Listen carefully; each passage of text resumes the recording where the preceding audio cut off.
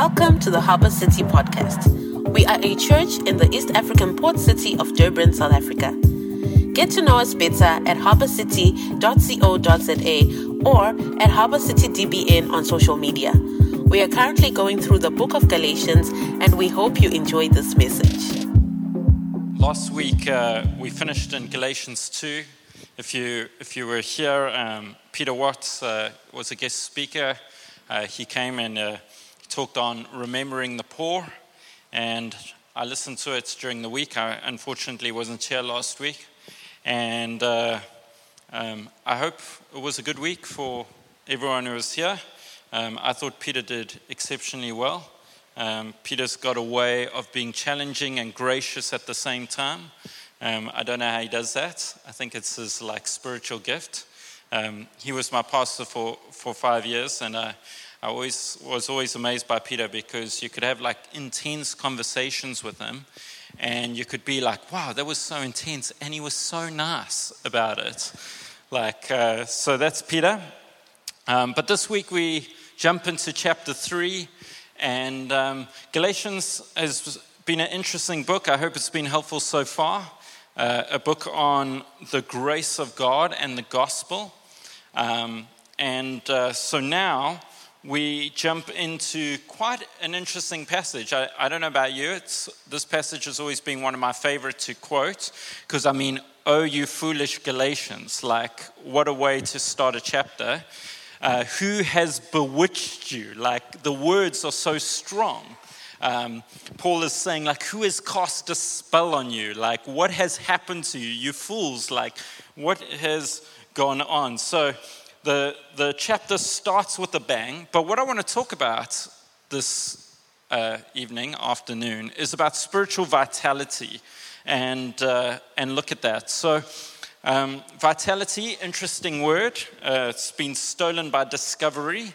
So whenever we think about vitality, we think about going to gym for cheap if you're on Discovery, otherwise unlucky. I'm not on Discovery, so it's no advert. But spiritual vitality, it's that sense of spiritual life, a sense of spiritual purpose, of love, a sense of God at work in your life, a sense that you can face the day, the week, the struggles, the challenges. I think a sense of peace, a sense of God's favor or hand on your life. Spiritual vitality, it's something that I think probably all of us want. If you have been in the faith for any period of time, you probably know that your spiritual life, much like life in general, goes through some ups and downs. Some days you wake up feeling amazing, and some days you wake up not wanting to roll out of bed. But our spiritual life also goes through some ups and downs where I think sometimes we feel a real sense of God's hand on our lives. So a real sense of spiritual purpose and meaning and vitality, a sense of God's presence, the desire or the urge to meet with God, to pray, a sense of gratitude, or we could go on and use all the kind of different descriptive words that we would kind of use when we think about spiritual life. And so I want to talk about spiritual vitality and how we get vitality, how we walk in a spiritually vital's not the right word. What is the singular or whatever, vitality? And so I think probably most of us would want this. And maybe if you are here and you're going through, I think probably like a lot of us gone through COVID, difficult period of life for a lot of us. Most of us would probably say, I could do with an injection of vitality, with a lifting of my spirits, with a new renewed sense of purpose, a renewed sense of spiritual energy. And my hope is that as we look at this, we will kind of have a little bit of an idea of how God brings about some spiritual vitality from this passage. So Galatians 3 is a really interesting passage, like I said. And it starts off with verse 1, which says, "You foolish Galatians, who has bewitched you?" And Paul starts off by calling the Galatians people foolish. If you read all the commentaries, it's quite a strong rebuke. And basically he's saying, hey guys, what happened? You were doing so well, and then all of a sudden, for no reason, no good reason at all, it's like you've gone in the total wrong direction. And he says, who has bewitched you? And this is where, if you followed the Galatians series so far, where the gospel event comes in to play again. He says, who has bewitched you before your very eyes Christ Jesus was clearly portrayed as crucified? So what Paul is saying here is like, I came, I presented you the gospel, the death and the resurrection of Jesus. And when I presented you the gospel, there was a sense of life. There was a sense of spiritual vitality. As you gave your lives to Jesus, as you believed in him, as you trusted in him, it talks about God's Spirit was poured out on the community. God was at work in the community. There was miracles he's talking about. There was a sense of spiritual life. I presented you the gospel, and with the gospel came life. And then something happened. What happened is a group of people came in and started saying to them, and this can often happen. I don't know if you've ever experienced this, but this group of people, they were called the Judaizers, they came into the church and they were like, hey, God is clearly at work, but you know what? You're missing something. You're missing something. It's called circumcision. Yeah, difficult topic in church. Hello. But it's called circumcision. You all need to get circumcised if you want to be true believers. And they were like, okay. And they started going down this route of circumcision. Paul comes back and he is angry because he's like, you believe by faith, you trusted in the gospel, like why have you allowed someone to come in and all of a sudden tell you that now there are a whole bunch of legal things that you need to do to be a person who is accepted by God? Why have you allowed yourself to be led astray? Now, I don't know about you, but I feel like this has happened in my life. You've come to faith. You've believed in Christ. The message of the gospel has been proclaimed. Maybe some of us would remember like the early days of our faith, where we've trusted in God and there was a sense of life. There was a sense of energy. There was a sense of purpose, of lightness, of peace, as we trusted that God has forgiven us our sins. And then someone comes along and says, hey, Jamie, you're doing such a good job there, but you know what? You should be reading your Bible more. And you're like, oh, chips, I'm not reading it enough. Okay. I've got to go through a Bible reading plan, like Robert Murray McShane, read the Bible in a year plus some. And so then you start reading that, and if you were like me, this was some of my story, and then I start reading that, I'm like, I'm not even getting time to pray, I'm just like reading so much, but this is what I should do. And then someone says, you know what, Jamie, you should come to our prayer meeting, and to this, and to that, and then you're like, okay, I'll do that, and then you just start adding all these things that you need to do onto your faith. And what started as a sense of life, the sense of, God, I trust in you. I'm so grateful for your work. I'm so grateful for what you've done. All of a sudden, now your eyes have gone off Jesus and you're doing a whole bunch of things that you think you need to do. And so you're trying to get your life right. You're trying to read the scriptures. You're trying to pray a certain amount of time a day. You're trying to make all the right meetings. You're trying to give the right amount to the church. You're adding all of these kind of things, and your focus goes off trusting Jesus for your salvation, and it goes on to measuring how good you are based on the activity that you're doing. Now, if you're anything like me, you probably at some point in that journey, watch your spiritual vitality start draining out your body. Maybe that's not the right illustration, but if you get what I mean, you've probably watched that sense of life, that sense of God's presence on your life begin to wane as your focus goes onto all this activity that you feel like you need to do to be the perfect Christian, to be the perfect believer, to be a person who is accepted by God, a person who has God's favor. Galatians 3 is a radical rebuke to a Galatian church for getting distracted by the activities of the law rather than by faith in Christ. One of the things that I find so challenging about Galatians 3 is as you jump down the passage all the way into verse 10, it says, "For all who rely on the works of the law are under a curse."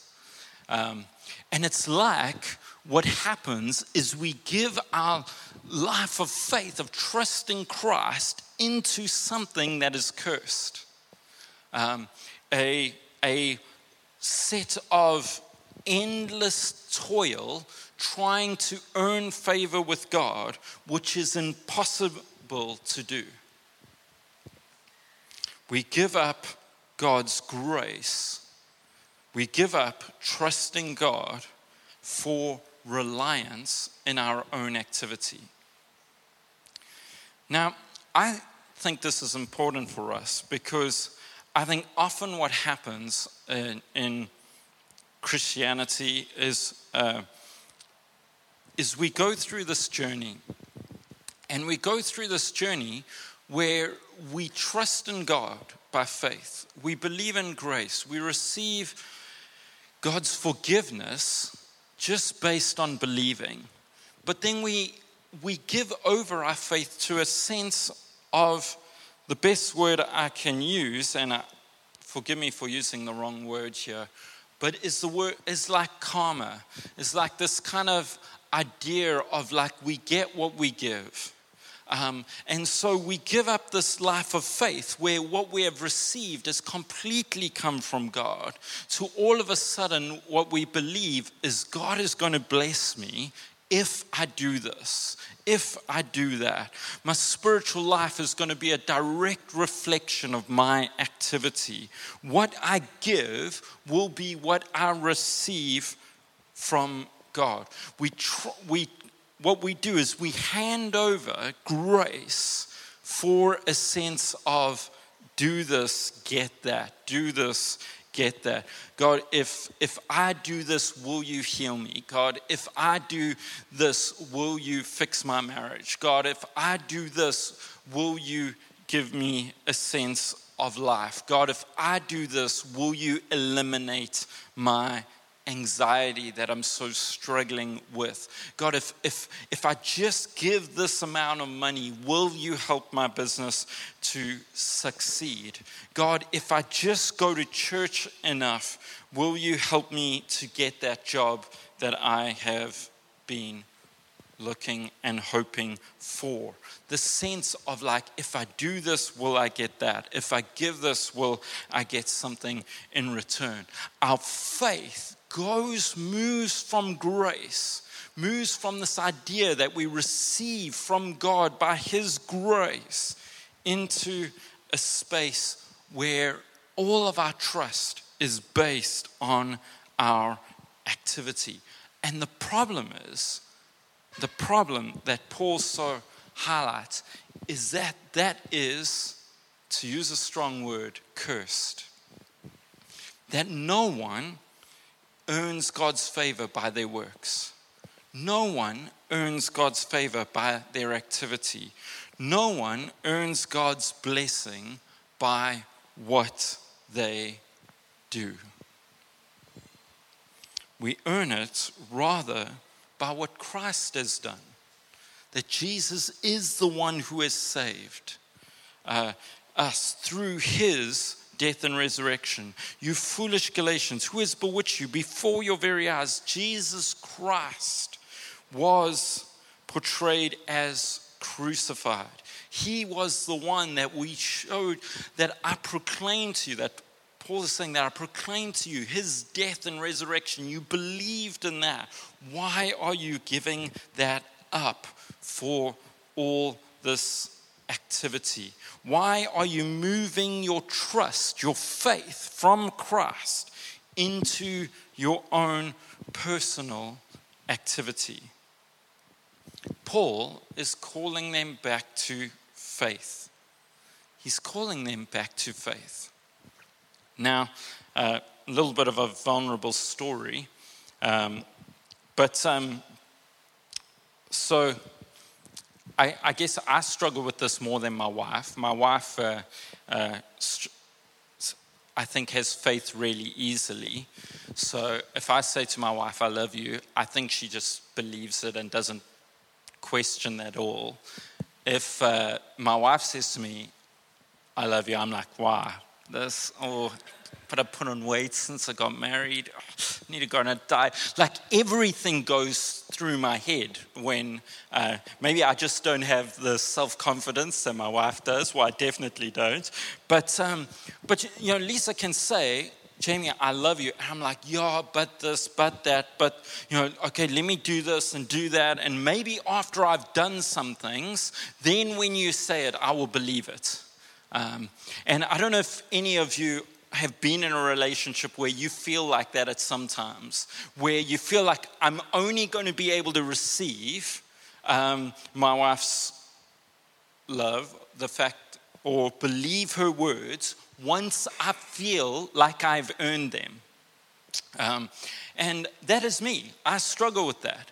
You know what the worst thing is Lisa gets frustrated by it. Like if I try and earn it, and she's like, won't you just believe that I love you?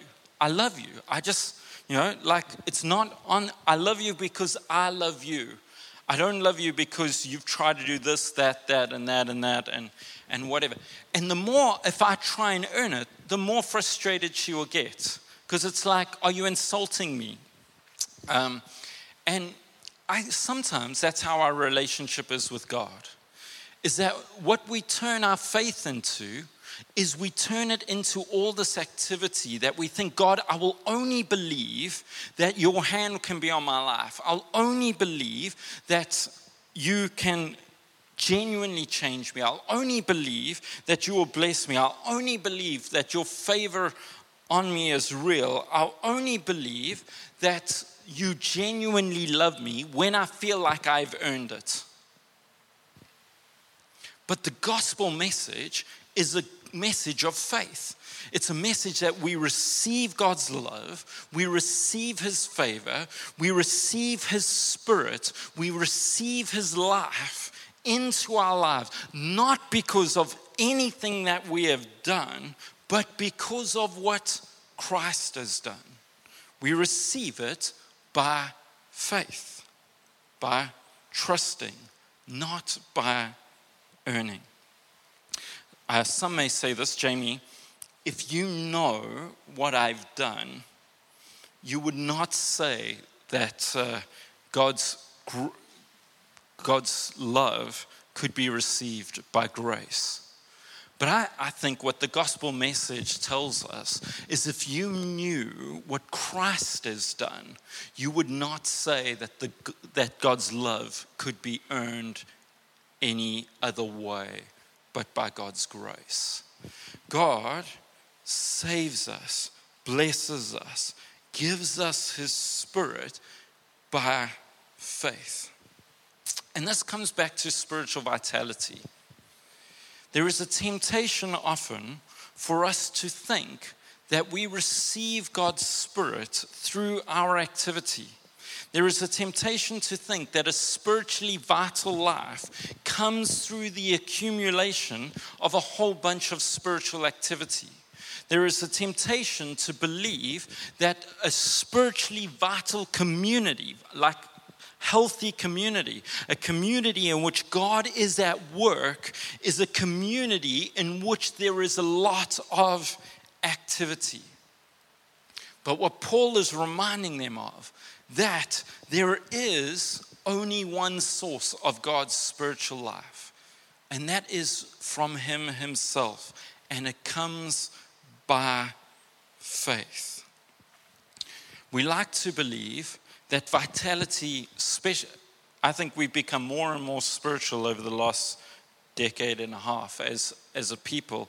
And one of the things that you probably often hear is that spirituality is about looking into yourself. It's about living well in harmony. It's about spiritual vitality, is about meditation and peace and order and, look into yourself, find yourself, and we can go on through all the different kind of terms that we could use. We like to think that spiritual vitality is internally generated, that if we look to ourselves in some way, we can generate a healthy spiritual life. What this passage teaches us is that spiritual vitality is externally generated, that it does not come from within, it comes from without. It doesn't come from our own sense of trying to attain it. It flows from Christ himself. That spiritual vitality flows from the blood that bled from Jesus. It flows from the Spirit that was poured out on Pentecost. It flows out of Christ's resurrection life. It flows externally from Christ himself to us by faith. By faith. Like my wife wants me to just believe when she says that she loves me. What happens is a community becomes alive when they begin to believe the gospel message. They begin to come alive when we begin to believe the gospel message. That Jesus died on the cross, that he rose again, that his Spirit was poured out, and that he did all the work so that when we just believe, his life comes to us. I have gone through my own dry periods, many in my years of faith. And every time I always think that the solution is I need to read the Bible more. I need to set my alarm clock a little bit earlier. I need to make sure my quiet times are good. I need to put the right messages on the podcast. These are my temptations that I fall into. I'm like, I haven't gone to enough church meetings, or maybe I need to fast. I haven't fasted. If I fast, it's like everything will be set right. Or maybe I've become a little bit too materialistic. And what I often trying to get out of my own spiritual slumps is I just add a bunch of activities that just never seem to work. There's that song that probably some of us, if you grew up in church, would have sung, and it's a song about turn your eyes onto Jesus, look full in his wonderful face, and the things of the world will grow strangely dim in the light of his glory and grace. And that song has been so true to me in so many moments in my life, that as I've gone through my darkest, in the words of Martin Lloyd-Jones, as I've walked through my own spiritual depression, the thing that helps me out of those moments is turn your eyes to Jesus. Look full in his wonderful face. And the things of this world will grow strangely dim in the light of his glory and grace. That our spiritual vitality does not flow from our activity. It does not come from within. It is not internally generated, A spiritually healthy life is a life that is fixed on Christ. Sometimes what happens is as we go through dark times, we fill those voids with many things. It could be things like shopping. It could be things like exercise and sport. It could be many things that we hope are going to fill the need that we have inside because we've lost sight of grace. It is by faith, trusting that Jesus is sufficient, trusting that God is enough, trusting that He genuinely loves us in our darkest times. It is by faith that we believe we are forgiven when we sin. It is by faith that we believe God's Spirit is at work amongst us. It is by faith that we live a spiritually healthy life. And just as I close, I don't want to be insensitive here, because I know often when someone preaches, you can just say, just have faith. I don't know if you've ever heard that. I don't know if you've ever been in a meeting or a prayer meeting where someone's prayed for you and maybe you've been sick and you haven't got well and they're like, just have faith. And you're like, what does that mean? I'm trying. Yeah, I'm trying. why don't you have a job? Well, just have faith. It can be like the cheesy Christian answer to everything. You're like, I'm going through a hard time. I'm feeling anxious. Well, what's your problem? Just have faith. And you're like, cool, thanks. Like, where do I get that from? Do you have some in your back pocket? Can you give it to me? And I don't want to be insensitive to the fact that I know probably a good handful of us are struggling, going through difficult times, maybe trusting God for some things that just don't seem to be coming to pass. Maybe for some of us, we feel like we're in the worst place spiritually than we've been in our lives. Maybe for some of us, we're wondering whether we even believe this gospel message anymore. And I don't want to come across like I'm saying, just have faith. What I think this passage is reminding us that we're not just called to just have faith. We're called to reset our eyes. In Ephesians 2 verse 8, one of the central gospel verses, it says, for we are saved by grace through faith. And that faith is not even our own. It is the gift of God. That the faith that we have to believe in Christ is not even internally generated. It is given by God Himself. And so in moments like these, in our darkest moments, we're not called to try and manufacture a faith that we don't have. We're only called to remember Jesus, the source from where the faith comes. You foolish Galatians, who has bewitched you? Who has cast a spell on you, one translation says? Who has put a veil over your eyes?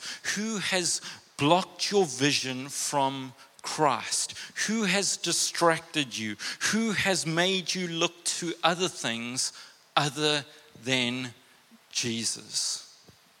As we go through difficult times, as we seek spiritual vitality, as we seek spiritual life, the source is not more activity, or the source is not trying to hype ourselves up into some bit of faith that we try and manufacture internally. It is to look upon Christ. You foolish Galatians, who has put a veil over your eyes? Who has put a cloud in front of you that is stopping you from remembering Christ and Him crucified? Maybe you're here today and maybe you've never put your faith in Christ. Maybe you're trying to understand all of this. Maybe you're trying to decide what you think of Christianity. And Christianity, at its essence, is a message about a man who was born of a virgin, who lived the perfect life, who died an excruciating death at the hands of men on a cross, and 3 days later rose again. That there were 500 witnesses that witnessed it, that there were people who wrote about it, that history tells us of Jesus died on a cross and rose again. And that for 2,000 years, people have believed and will continue to believe that because of that event, my sins are forgiven. I have new life by trusting in Jesus and what he's done. Can we stand and I'll pray?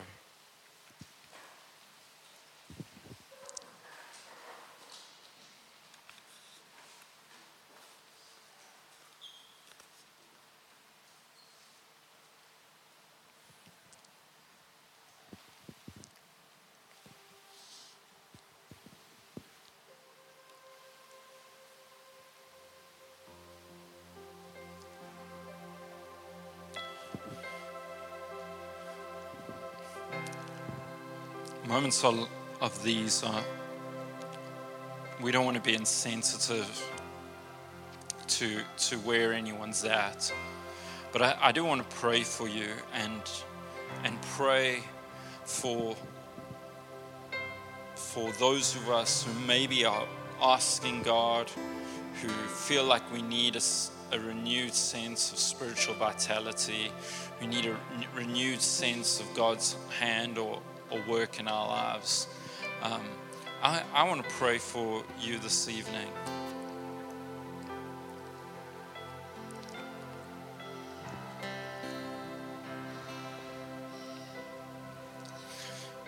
"15 years ago, I was in ministry, I was in a hole, I was stuck, I was struggling with things of legalism, and this passage came alive to me.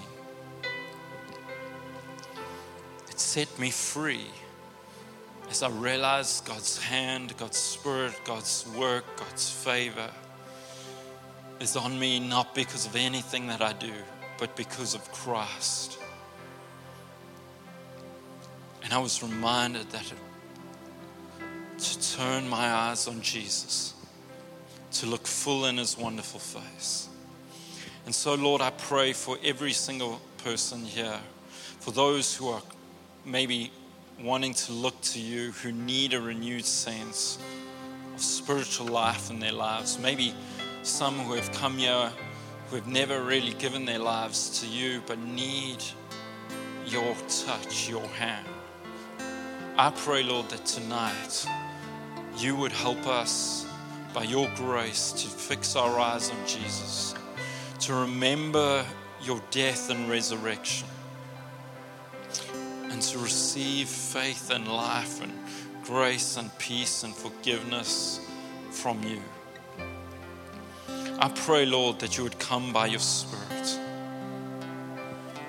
Even as it says, did you give us your Spirit, work miracles amongst us? Were you active in the midst of us by the works of the law or by hearing with faith? And I pray, Lord, that you would be at work amongst us, that your Holy Spirit would be present amongst us, that you would be present right now, that by your Holy Spirit you would breathe on us. For those of us who are looking to you even now, just trusting for you to come and move in their lives, I pray, Lord, that you would breathe upon us the breath of life, the Holy Spirit. It will give us a sense of life, of joy, of peace.